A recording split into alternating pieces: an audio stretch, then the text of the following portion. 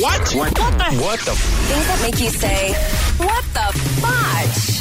On Power 96.5. The 17-year-old recently woke up while on the way to his funeral. The teen was bitten by a stray dog in India before developing a high fever and infection. He was attached to a respirator for several weeks before his parents removed it. He laid motionless and appeared to stop breathing, leading his parents to believe he had died. He had opened up his eyes and started breathing just before his cremation ceremony.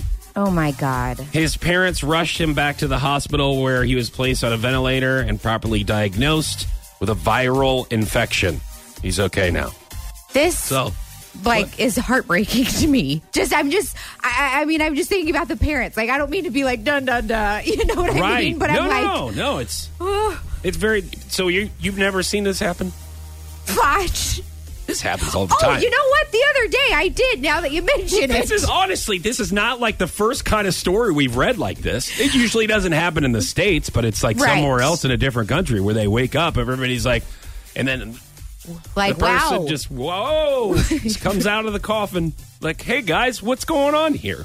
There has been other stories like that. Yeah, but I just think it's weird, like, between the time that they supposedly died and then the time that they came back to life, yeah. You know, they didn't sneeze, they didn't have an itch, they didn't, you know what I mean? Like, I guess I don't understand how nothing happened in between. Maybe they were in a coma, maybe, I don't know. Maybe they were sleeping. You know, they were. Maybe they didn't even have to pee this whole time. No. Like, what's... Go their pants. Oh, okay. Doesn't matter. I guess.